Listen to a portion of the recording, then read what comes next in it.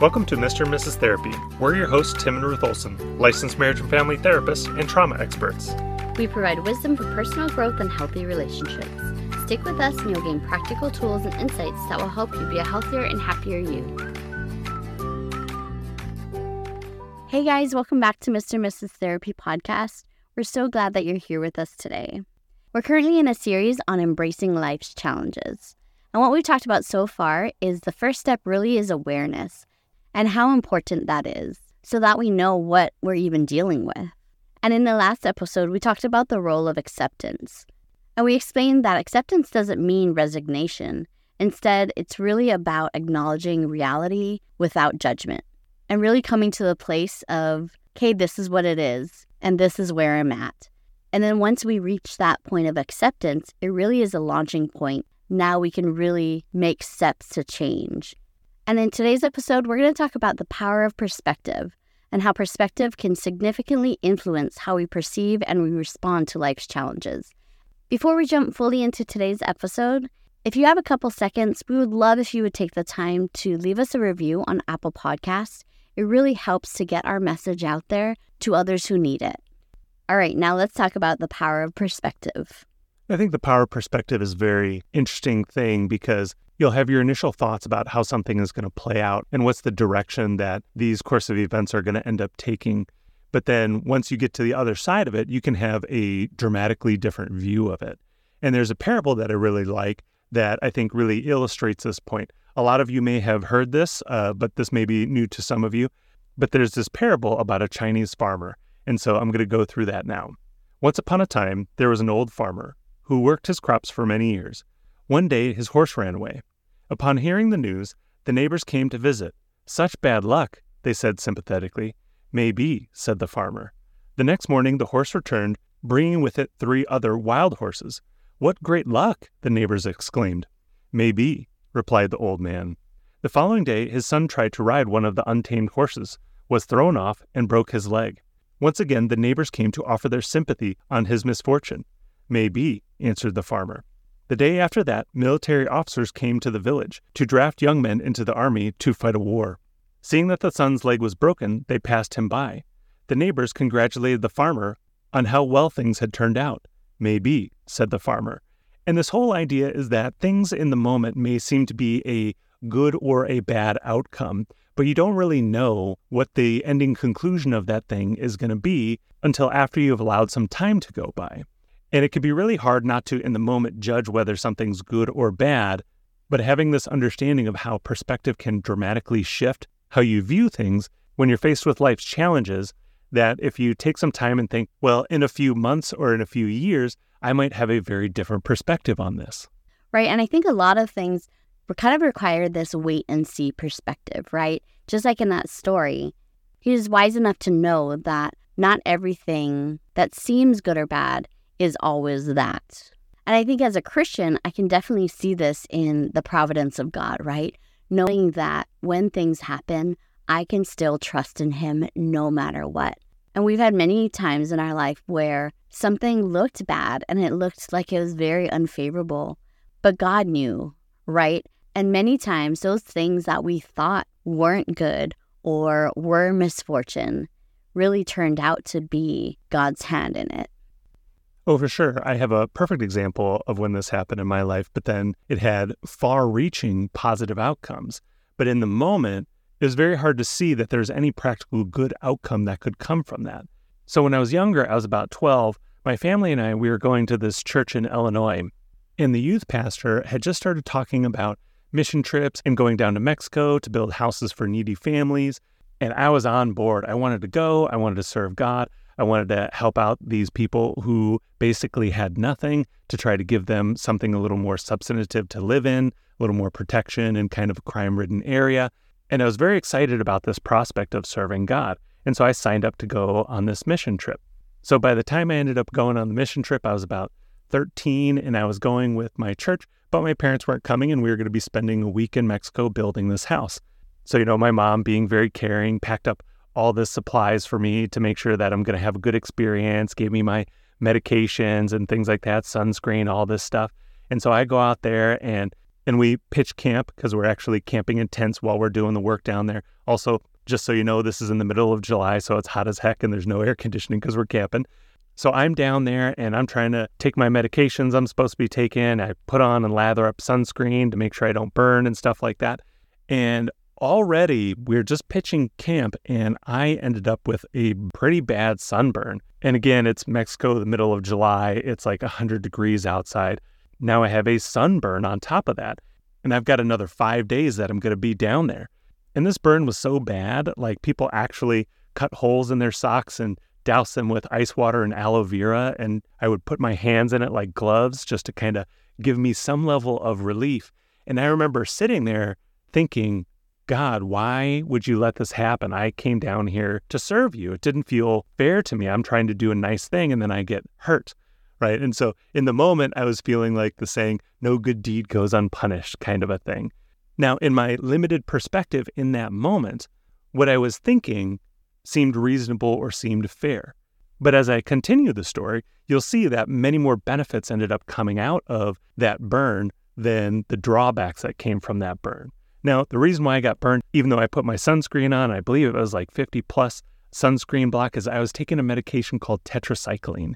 And if you've ever heard of that medication, it was an acne medication I was taking when I was younger. The tetracycline has a side effect of making you photosensitive. And so it made my skin sensitive to the sun, even though I had sunscreen on. So basically it was like I wasn't wearing sunscreen at all, or it might have even been worse than not wearing sunscreen at all. Now, when I'm down here, my parents aren't there. I have nobody to take care of me except for the people that I went to church with. And so then they really helped me out. I really felt the community and support there. But I was basically useless on this trip because I was so badly burned. And I remember that being down there and being taken care of did end up putting a little bit of a chip on my shoulder.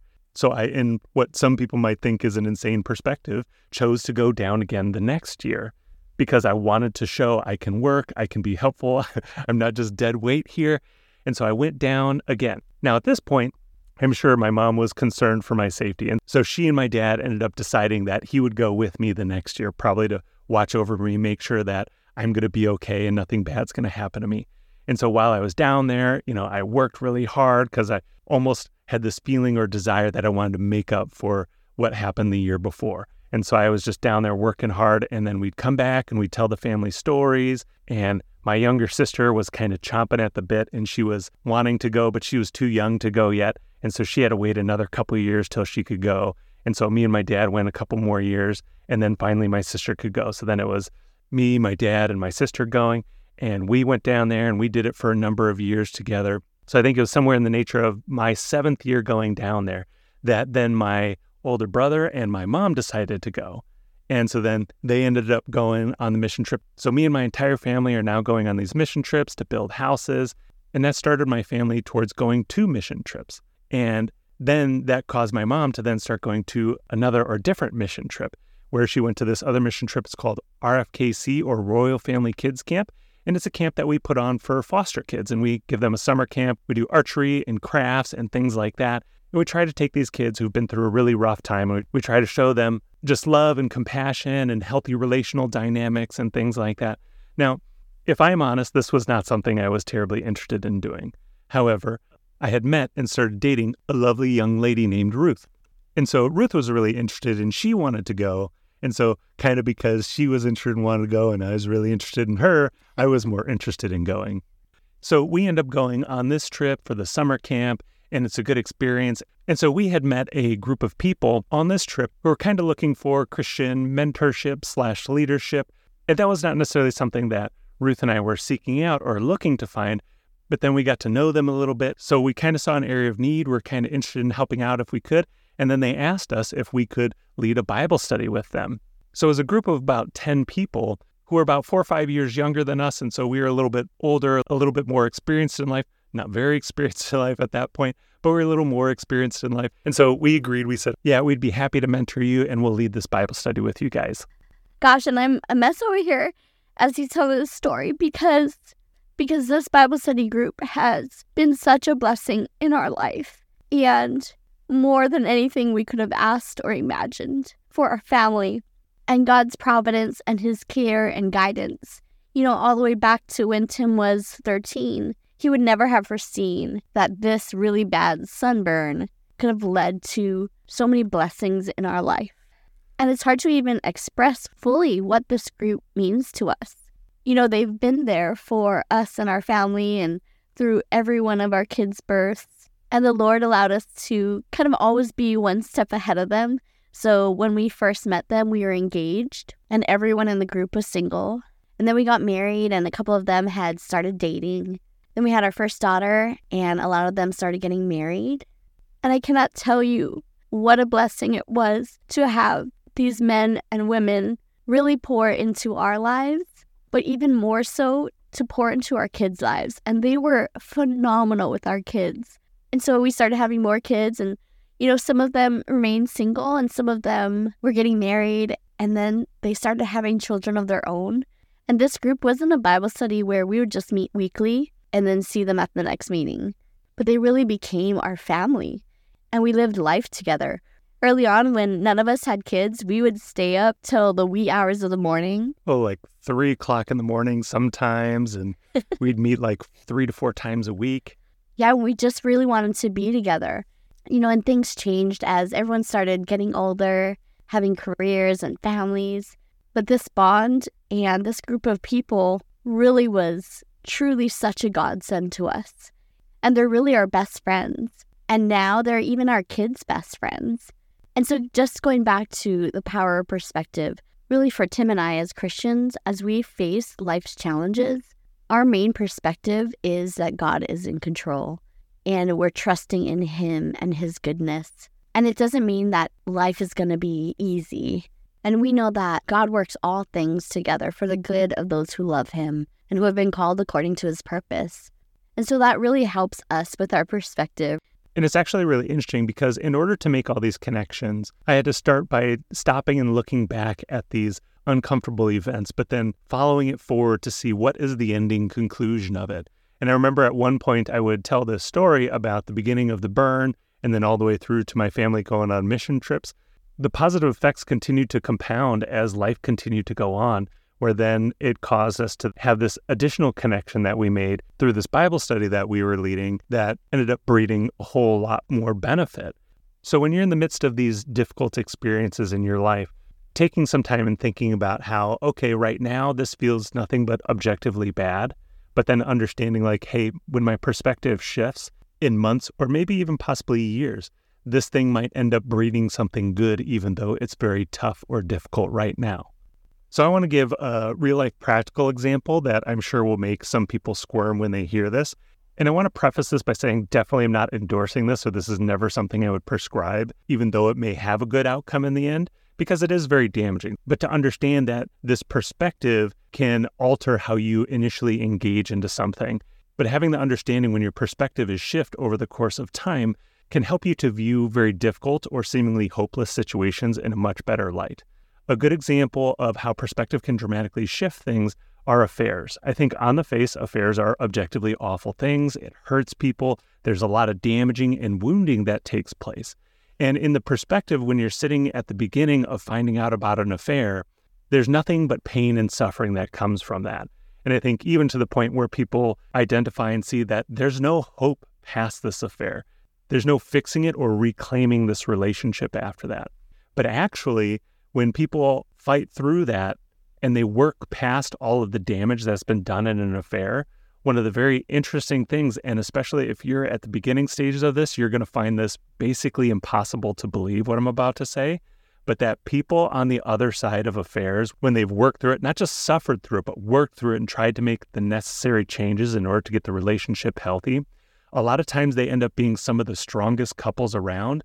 And the reason why is because when you've gone through an affair, it creates so many emotional triggers and causes any type of unhealthy or dysfunctional aspect of the relationship to be absolutely 100% distasteful to the person who is cheated on, that it causes them to stay in therapy and continue working and continue researching what are good, healthy communication tools, what are good, healthy relational things. And whenever the couple starts to veer away from that, the alarm bells start going off, and then they immediately start working at getting back to this healthy path.